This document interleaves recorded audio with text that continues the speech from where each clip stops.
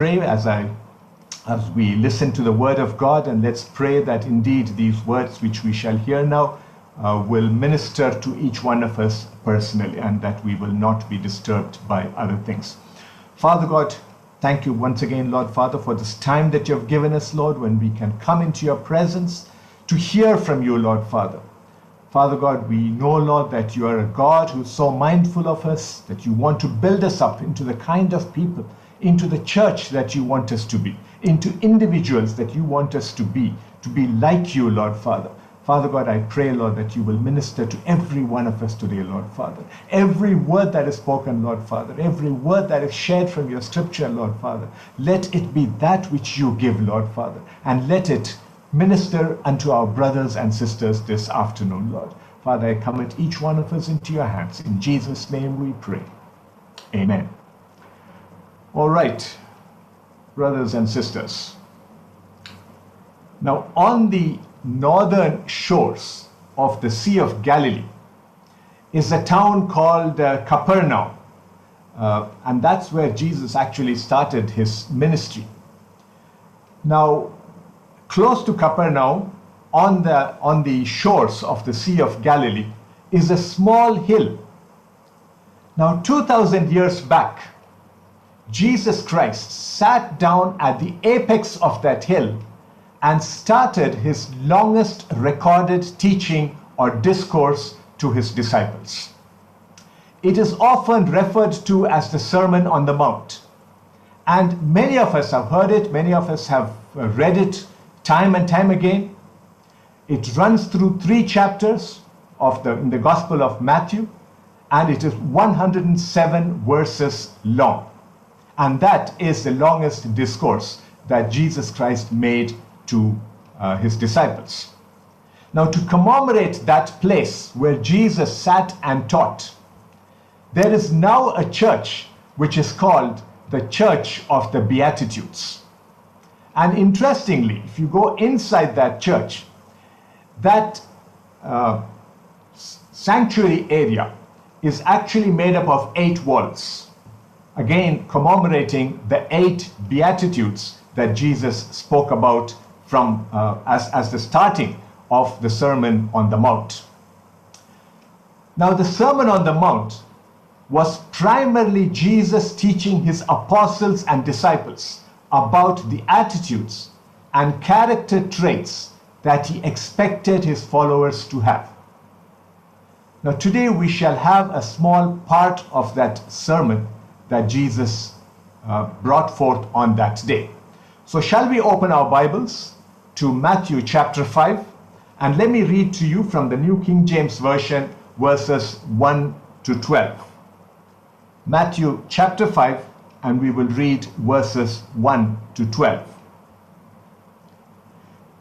And seeing the multitudes, he went up on a mountain, and when he was seated, his disciples came to him. Then he opened his mouth and taught them, saying, Blessed are the poor in spirit, for theirs is the kingdom of heaven. Blessed are those who mourn, for they shall be comforted. Blessed are the meek, for they shall inherit the earth. Blessed are those who hunger and thirst for righteousness, for they shall be filled. Blessed are the merciful, for they shall obtain mercy. Blessed are the pure in heart, for they shall see God. Blessed are the peacemakers, for they shall be called sons of God.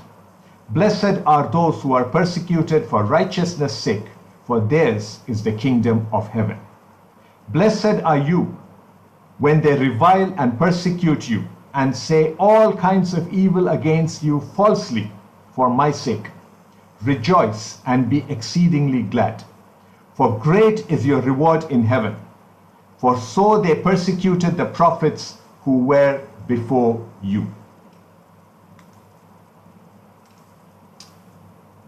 Those are the words that we will use as our main text, scripture text this day, but we will refer to a few other places also. So please keep your Bibles open to Matthew 5, because that's where we are going to spend most of our time.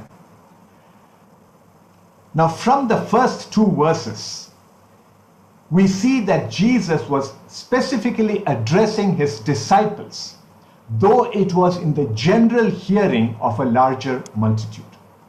This is what we read in verses 1 and 2.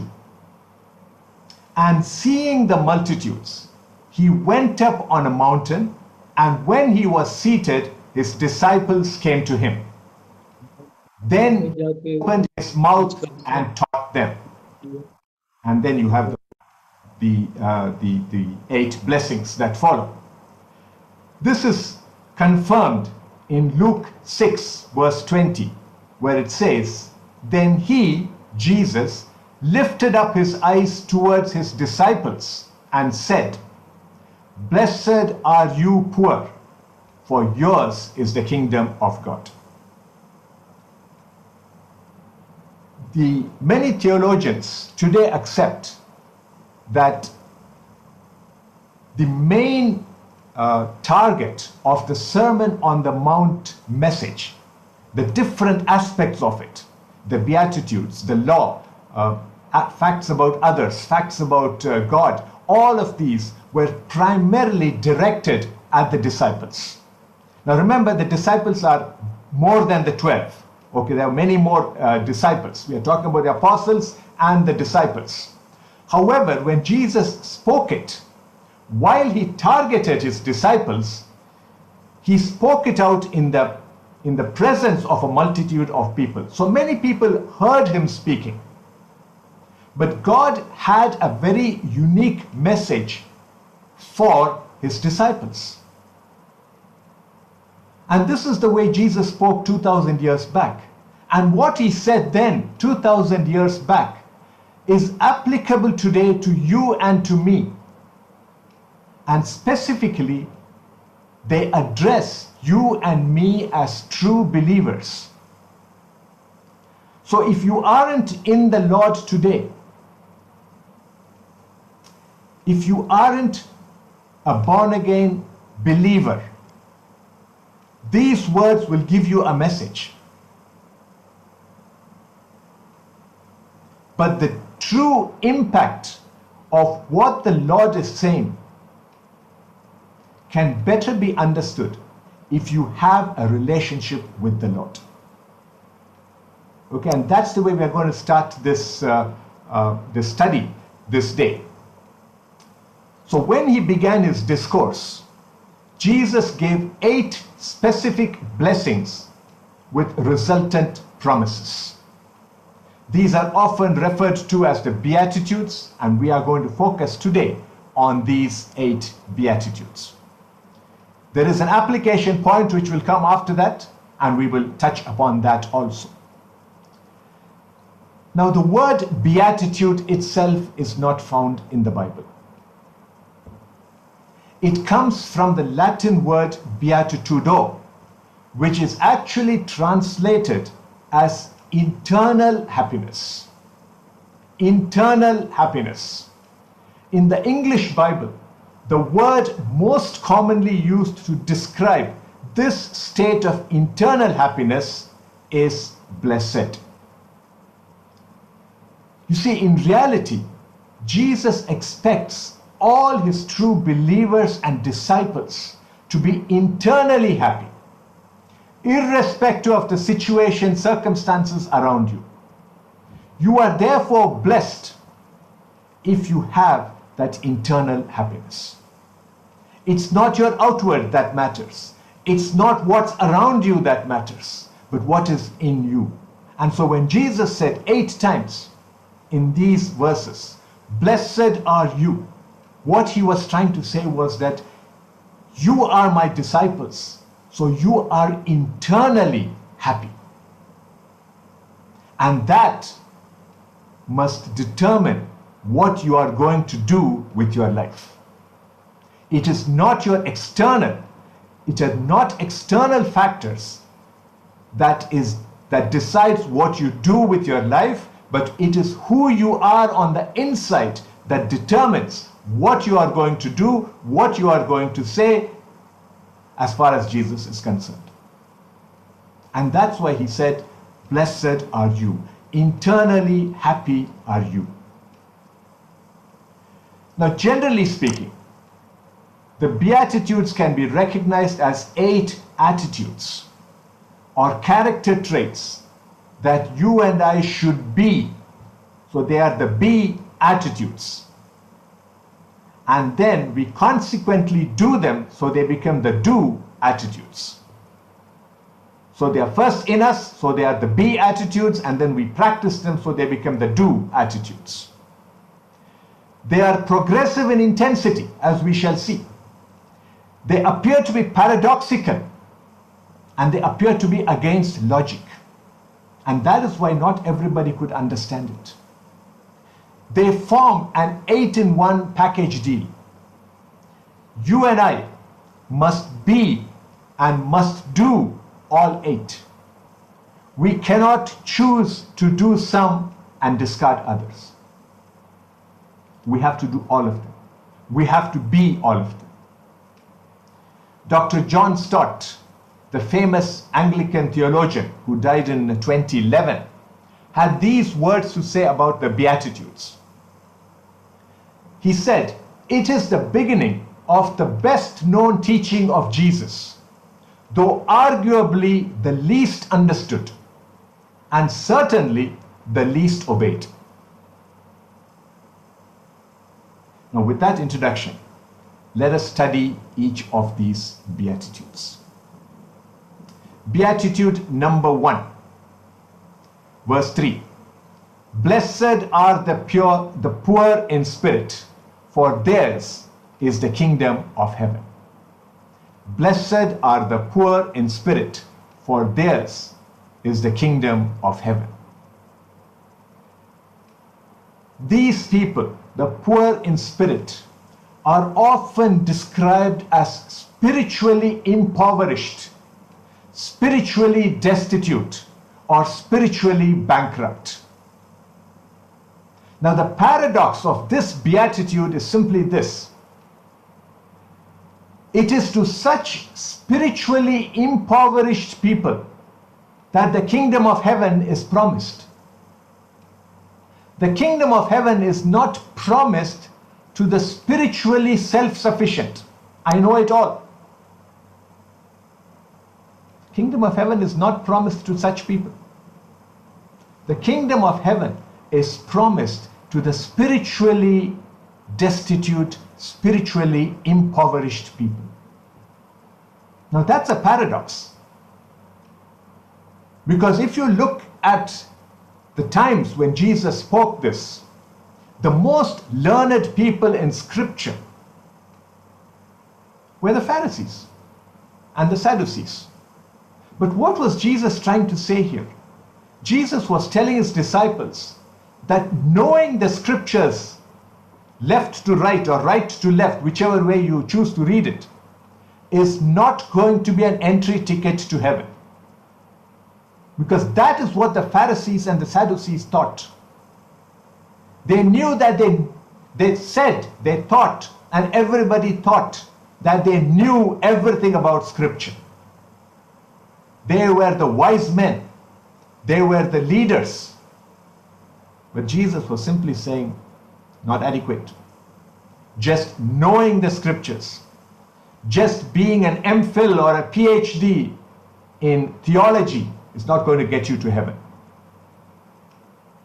You need to be spiritually poor.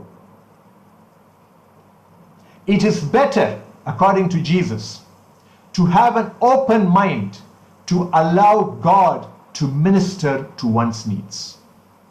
Those who are spiritually destitute actually sense their spiritual need, and therefore they seek after God. And God says to them is promised the kingdom of heaven. We all need to be poor in spirit.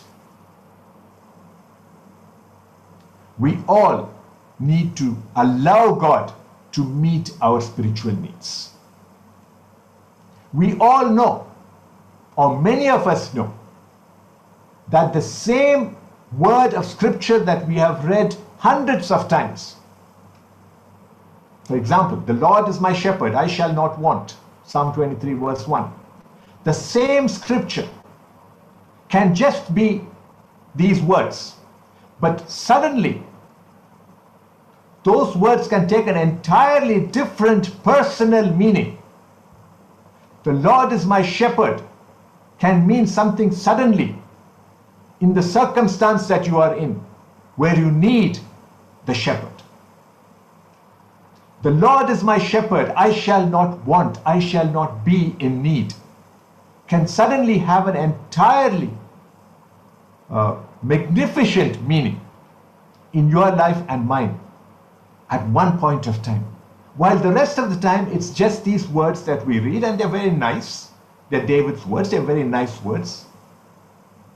But you see, there are times when God uses that very commonly used scripture to minister to you and to me. He may minister that word to you, but not to me at that time, because it may be a different scripture that I need. So we need to be spiritually destitute, not think that we know it all. Yes, I know that 365 times in the Bible it says fear not. In fact, 366 times God has made allowance for the leap year. So what? Does the word fear not mean anything to you? Allow God to minister that to you. That is what it means to be poor in spirit. And to such is promised the kingdom of heaven. In 2 Corinthians chapter 3, verses 4 and 5, and I'll read it from the New Living Translation. What we read is this: we are confident of all this because of our great trust in God through Christ. It is not that we think we are qualified to do anything on our own. Our qualification comes from God.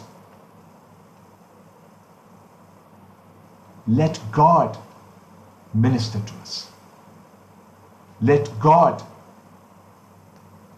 look at our state of spiritual poverty and let him say, I am going to talk to my son, I am going to talk to my daughter, because they need my word.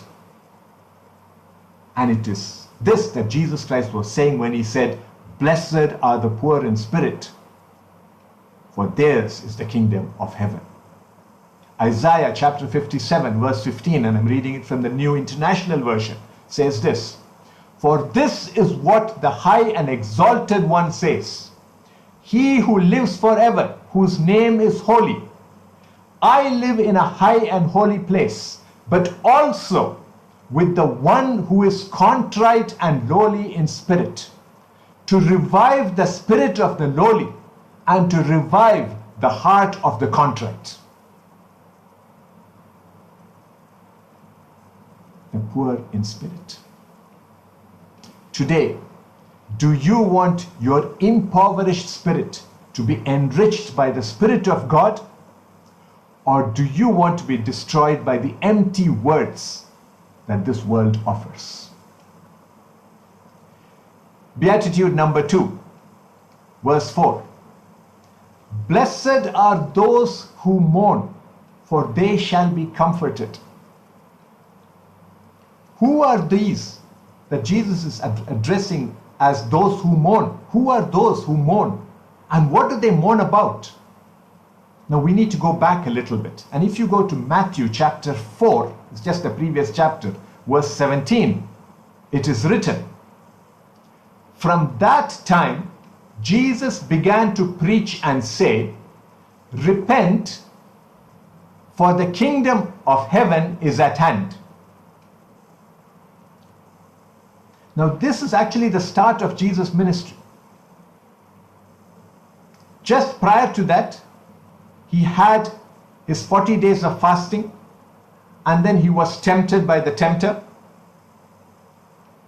And immediately after that, in Capernaum, Jesus started his ministry. And then of course he went around healing and doing all kinds of miracles.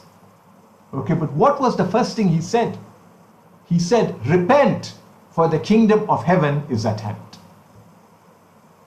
A little before Jesus said these words, John the Baptist had been preaching about the winnowing fan in the Messiah's hand, and how the chaff would be burnt with unquenchable fire.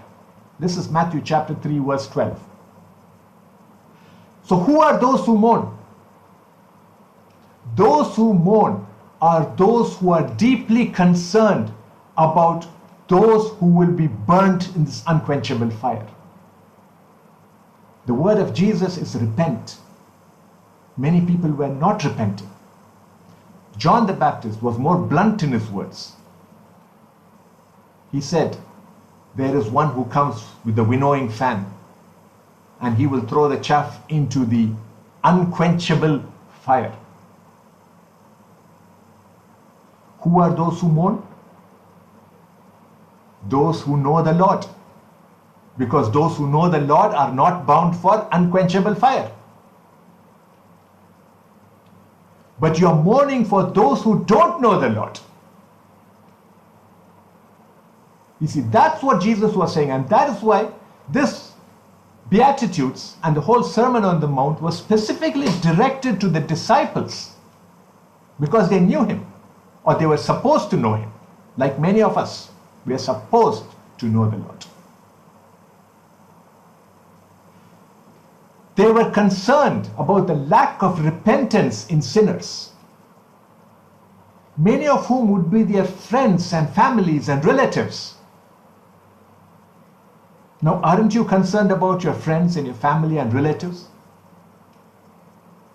And if we say, as we are doing our current Bible study, and we say that these are the end times, aren't you worried about aren't you concerned? More than worry. Aren't you concerned about the so many relatives you and I have who don't know the Lord?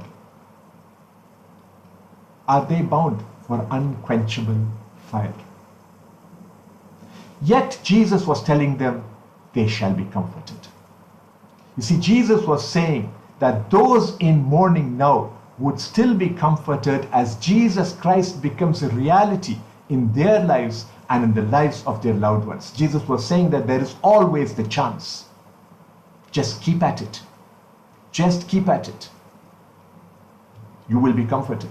Why will you be comforted? Because those you love will come to the Lord. You see why the Beatitudes are not have not been obeyed or have not been followed by a lot of people. They are tough. But these are the words of Jesus Christ. In 2 Corinthians chapter 7, verses 8 to 10, and I'm again quoting from New International Version, this is what we read. And this is Paul speaking. Even if I caused you sorrow by my letter, I do not regret it. Though I did regret it, I see that my letter hurt you, but only for a little while. Yet now I am happy, not because you were made sorry, but because your sorrow led you to repentance. For you became sorrowful as God intended, and so were not harmed in any way by us. Godly sorrow brings repentance that leads to salvation and leaves no regret, but worldly sorrow brings death. Paul was blunt in his letter. And he said, I might have hurt you. So be it. But I'm glad I wrote that then, because it poked you, it pricked you. You were sorry. You went into a state of sorrowful repentance. This is 2 Corinthians chapter 7, verses 8 to 10 in the NIV that I'm using. Today, you and I must not be satisfied. We must not be satisfied with our own personal salvation, but must have godly sorrow for the lost. They, like you and I, need to be comforted with the comfort of Jesus Christ.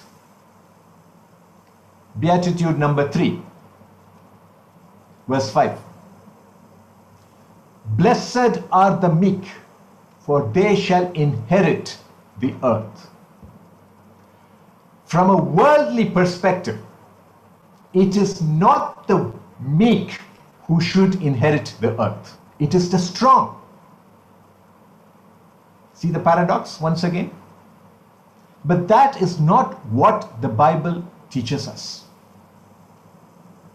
Jesus, while quoting this beatitude, "Blessed are the meek, for they shall inherit the earth," was simply quoting David, who in Psalm 37, verse 11a, says the same words, "But the meek shall inherit the earth." Now, in the Bible, the words meek and humble are often interchangeably used, at least in the English Bible. Now, we know that two of the meekest, humblest, gentlest men described in the Bible are Moses and Jesus. One, Moses, was used to save the nation of Israel from bondage to the Egyptians. The other, Jesus, came to save the nations of the world from bondage to Satan and eternal hellfire. The overriding character of Moses and Jesus is that they both obeyed and trusted God the Father totally, completely, implicitly, use any other word. 100%, not 99.9%.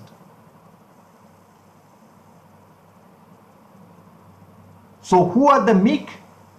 Those who trust and obey God completely. And they are the ones who will inherit the earth. Do you want to inherit the earth? Very simple. Be meek. Trust and obey the Lord 100%. No question marks. No plan B. No, God, can I have other options? Now please remember, don't confuse meek with weak.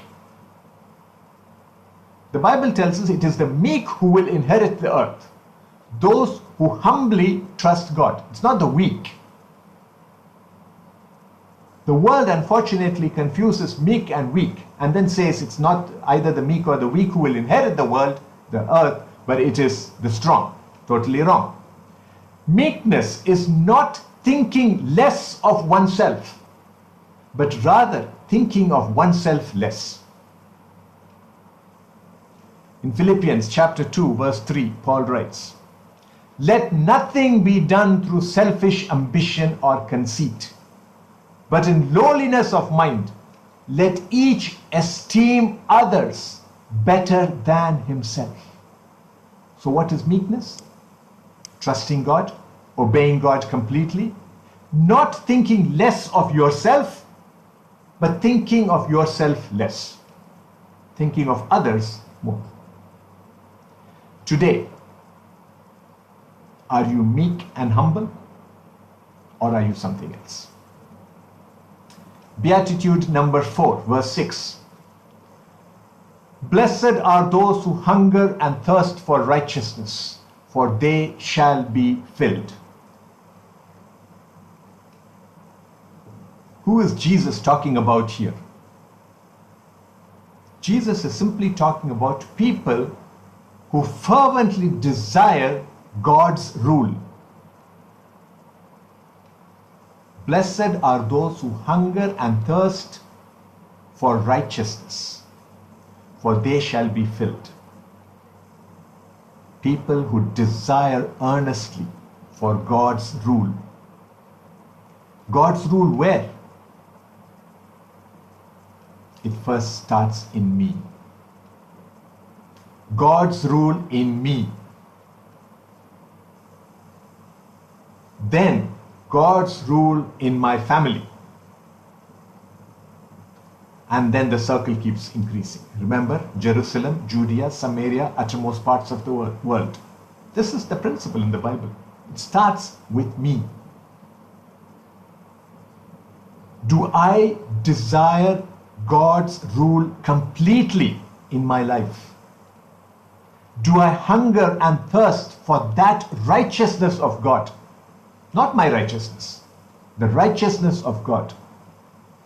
The world is currently a hugely corrupt place.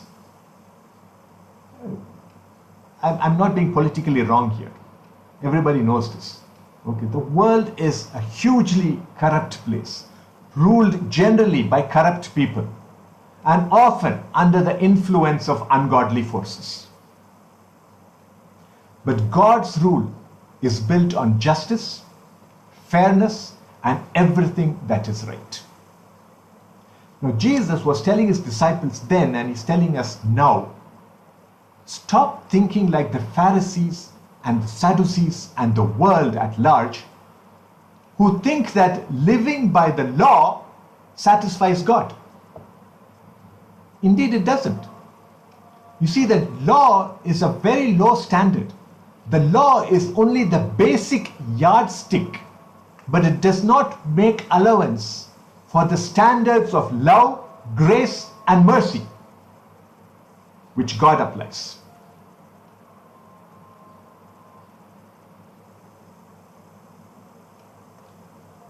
On the one hand, what we need to do is we need to empty ourselves of our self-righteous attitudes and get filled by the grace of God and God's righteousness, for that is the need of the hour.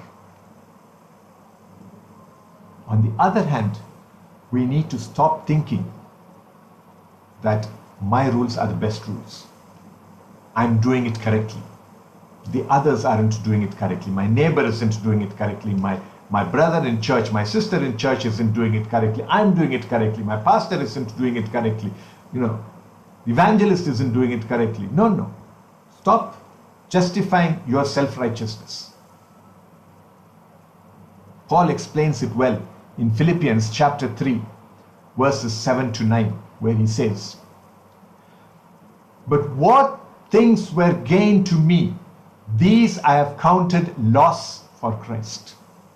Yet indeed, I also count all things loss for the excellence of the knowledge of Christ Jesus my Lord, for whom I have suffered the loss of all things, and count them as rubbish, that I may gain Christ, and be found in him, not having my own righteousness, which is from the law, but that which is through faith in Christ, the righteousness which is from God by faith." Quite clear, isn't it? Today, are we hungry and thirsty for God's righteousness, or are we satisfied with our self-righteous ways of living? Beatitude number 5, verse 7. "Blessed are the merciful, for they shall obtain mercy." This is another attitude where Jesus instructs us to be counterculture.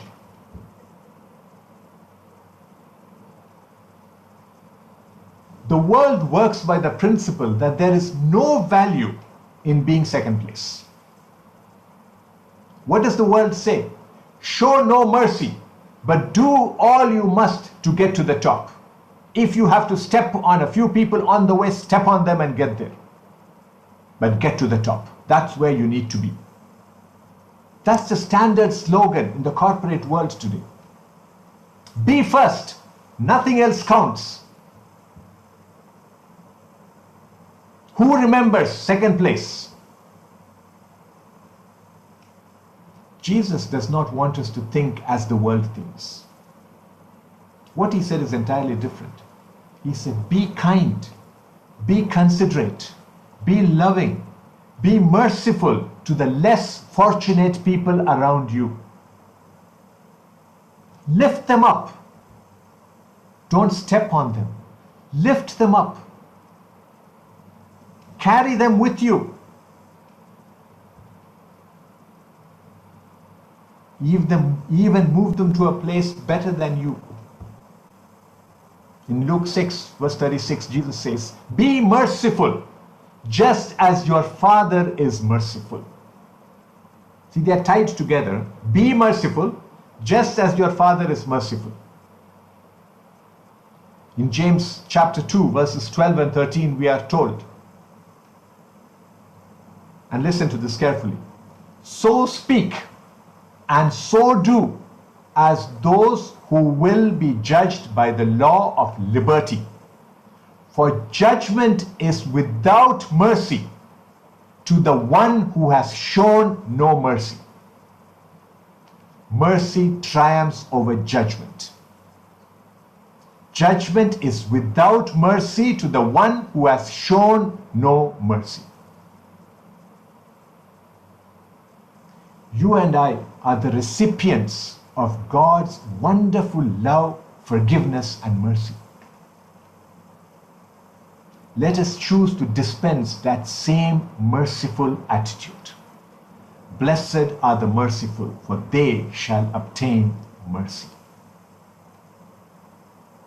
The more merciful you are, the more mercy you obtain. See the tie-up. Beatitude number 6, verse 8.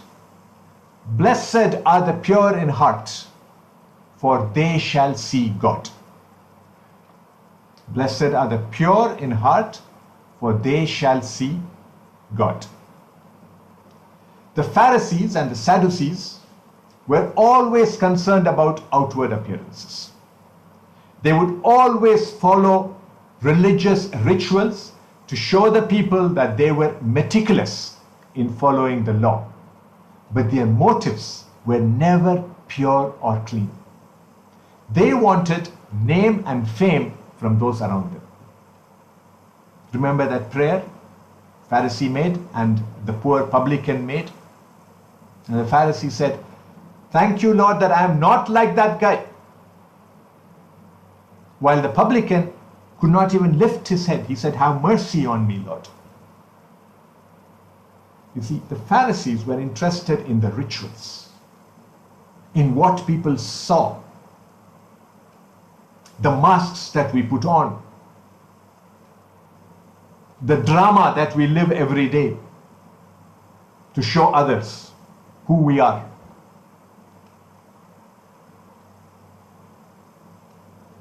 Their motives, the Pharisees and Sadducees, their motives were never pure or clean. What they portrayed on the outside was not what they were on the inside. But Jesus is telling us something different.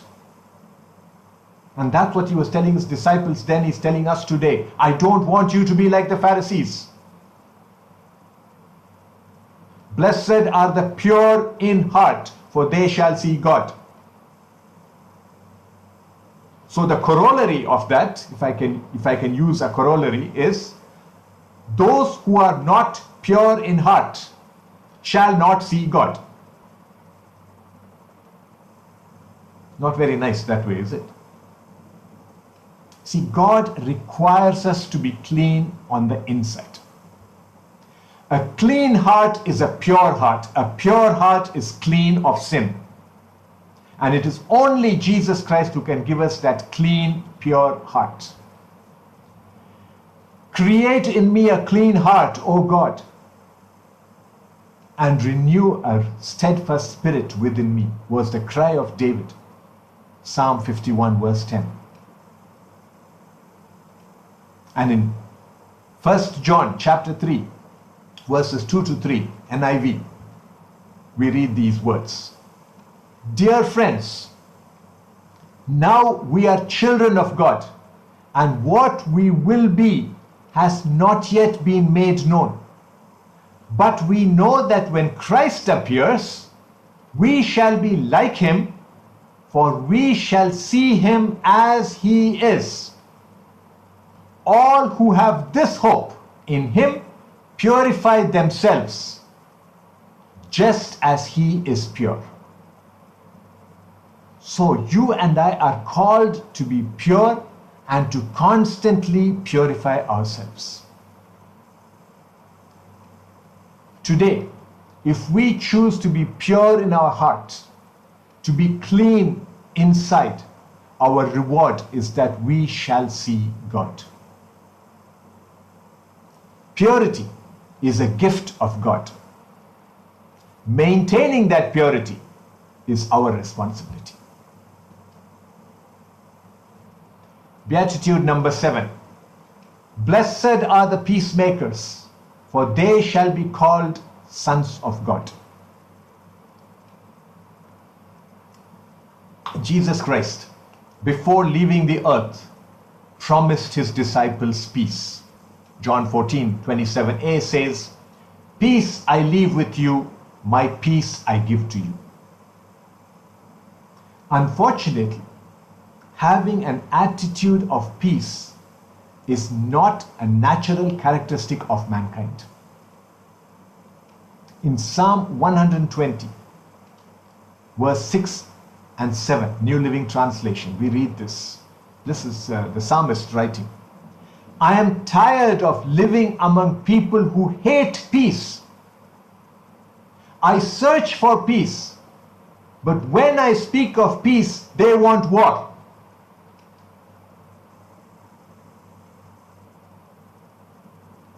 This was one of those few verses which was quoted just after the World War II in the United Nations.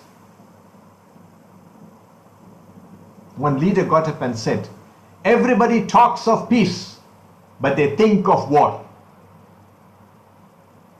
And he quoted Psalm 120, verse 6 and 7.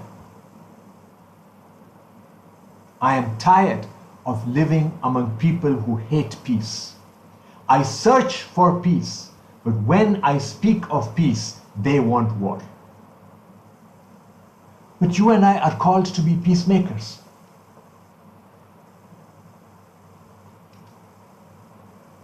Blessed are the peacemakers, for they shall be called sons of God. You and I are called to be peacemakers. In Romans chapter 12, verse 18, we are told, if it is possible.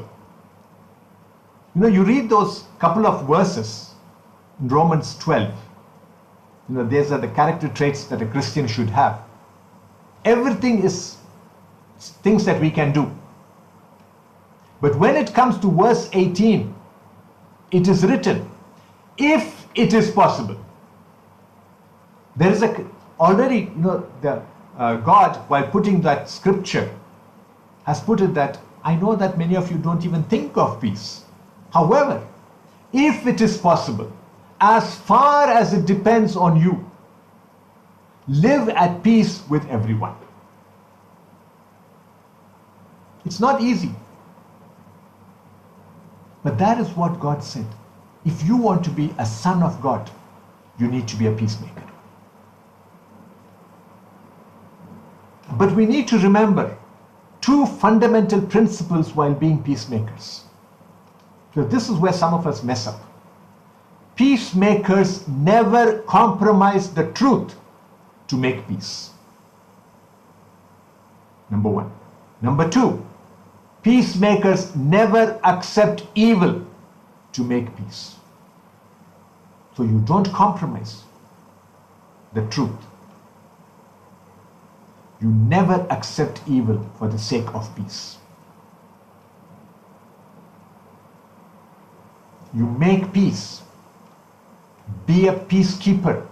Be a peacemaker. But stand for the truth and stand for what is right. Now, what are we promised if we choose to be peacemakers, which we all should be, because all 8 are what we should be doing? We shall be called sons of God. Now, this was a pretty new concept for the people at that time, including the disciples. Because in the Old Testament, which is what the people knew at that time, the title Son of God applied only to the Messiah. And now Jesus is saying, Blessed are the peacemakers, for they shall be sons of God. Now, as it was Matthew never says the kingdom of God. He says the kingdom of heaven. Wherever he writes about the kingdom, he always writes it as kingdom of heaven, never kingdom of God. But in Mark, Luke, and John, it's kingdom of God. Because the Gospel of Matthew was predominantly meant for the Jews. And the Jews do not take the name of the Lord in vain or lightly. They will not mention the name of God. So to say kingdom of God, you have to mention God's name. So they wouldn't. But what is Jesus Christ saying here? He said, you will be sons of God. Counterculture.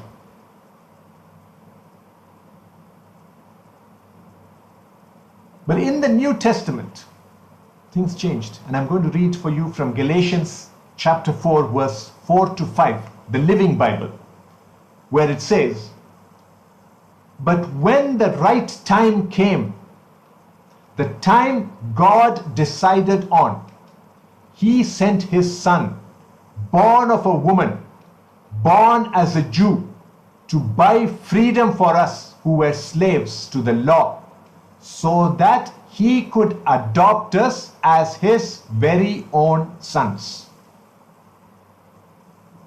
You see, this is what Paul said later.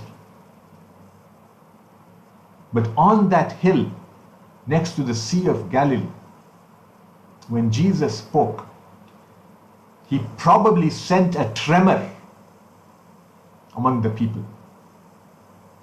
How can we be called sons of God? And I remember a quote from a long time back. I don't remember who said it, but this is the quote. The Son of God became the Son of Man, so that sons of men could become sons of God. It summarizes everything.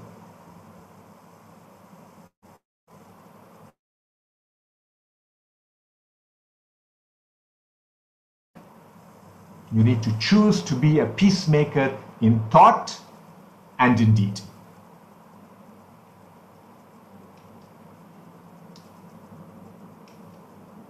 For some reason which I can't understand, it tells me that my internet connection is pretty unstable. I don't know. Anyway, we'll go to Beatitude number 8, which is verse 10. Blessed are those who are persecuted for righteousness' sake, for theirs is the kingdom of heaven. Just as the kingdom of heaven belongs to the poor in spirit, it also belongs to the ones persecuted because of righteousness. Not just the persecuted. Persecuted because of righteousness. Living righteous, godly lives has never been an approved style of living in this world. Just look around. Look at the world. It's a messed up place. Ungodly, unrighteous people cannot tolerate if you and I choose to live righteously. They want to harass you.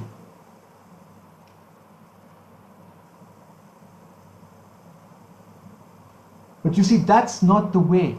We are not expected to think the way the world thinks or live the way the world lives. But let it be no surprise when you are made fun of, when you are mocked, when you are harassed, when you are persecuted for your right ways of living. But stick to it, because God has told us to stick to right ways of living, even if the world doesn't want it. In 2 Timothy chapter 3 verse 12, Paul again tells us, yes, and all who desire to live godly in Christ will suffer persecution. So it is no surprise that people make fun of you, people mock you, people slap you, people flog you, people strip you.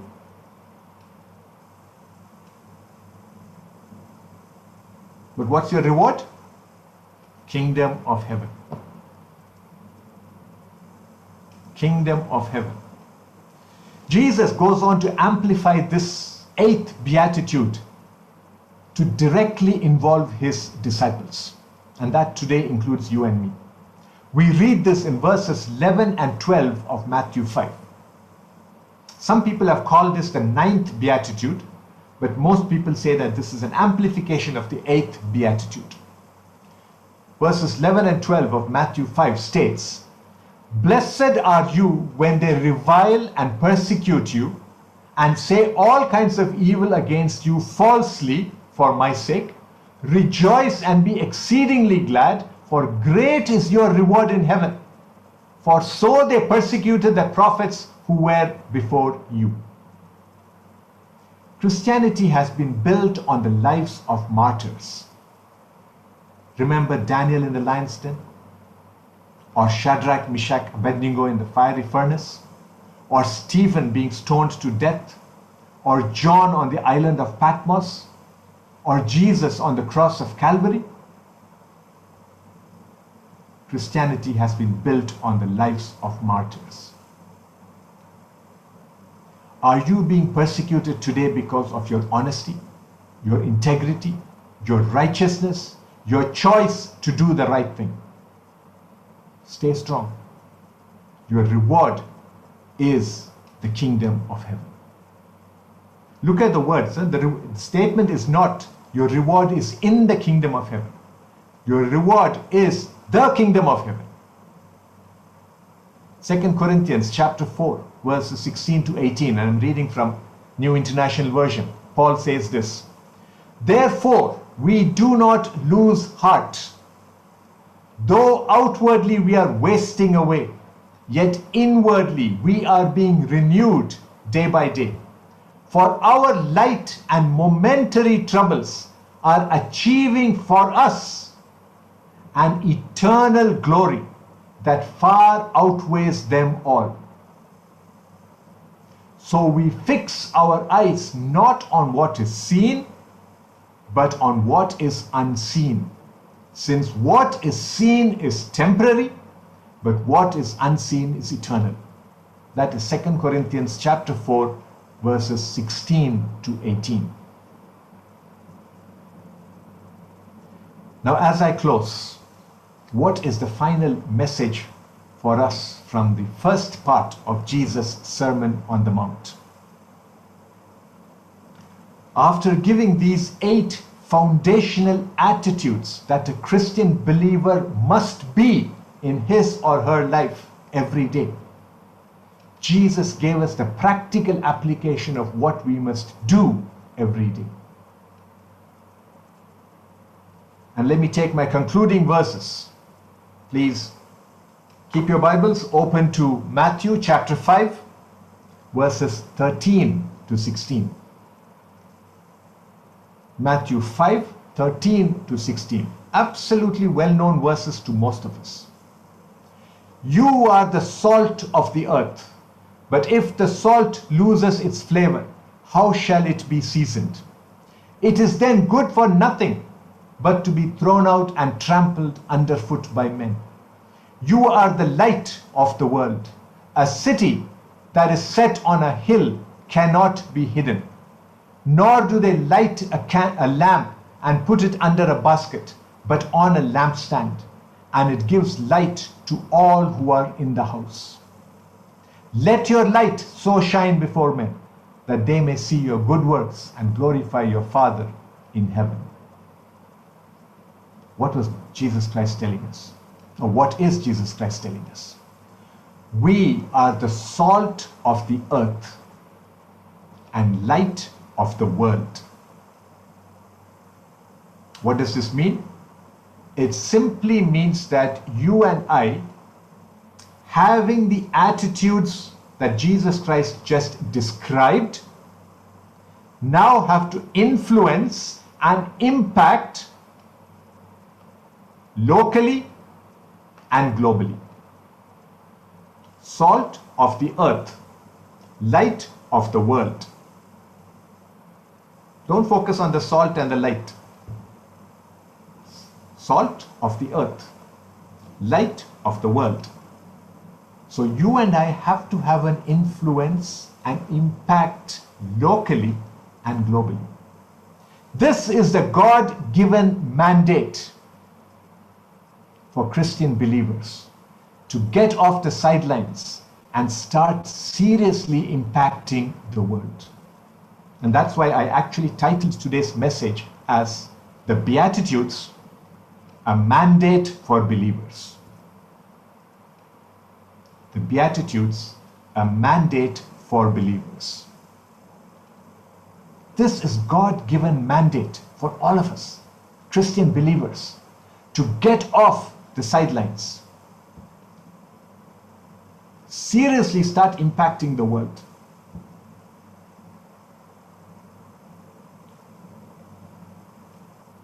Think about it, worldwide. How many places do you have Christian believers at the center of governance of nations? I believe the Australian Prime Minister, Scott Morrison, is a born-again Pentecostal believer. I'm not too sure about anybody else. Your faith and life is not just about getting you and me to heaven. It is about getting the word to the world and thus influencing the world to get to heaven. You may not be a YouTube influencer. You may not be a political influencer. But be an influencer for Christ. Now, there is a lot that can be said about salt and light. And I know that Pastor Abraham had taken a message on this a couple of seasons back. So I'm not going to go into details. But let me tell you just this. Salt is an invisible influencer and a flavor creator. Light is a visible influencer and a darkness dispeller. Both salt and light are needed for sustenance of life. You and I are meant to be salt and light. But to do that, we need to know what are the internal happiness attitudes, the beatitudes, and the do-attitudes that we need to have. Now, as I call on Pastor Francis, let me end this study with another quote, again coming from the same Anglican theologian, Dr. John Stott. If the house is dark, there is no sense in blaming the house. Question to ask is, where is the light? If the meat goes bad, there is no sense in blaming the meat.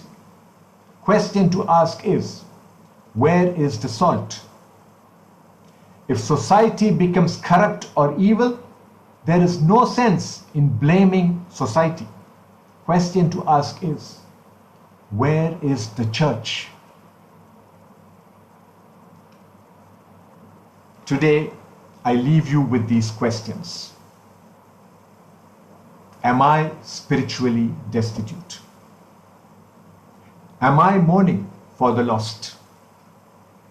Am I meek enough to think of myself less? Do I hunger and thirst for righteousness? Am I merciful enough to continue receiving the mercy of God? Are my thoughts pure? Is my life clean? Do I live in peace in a world that is looking for trouble? Am I honest? Do I show integrity? Do I live righteously? Am I the salt I am meant to be? Am I the light that shines in the darkness? Church, God bless you all. Pastor Francis.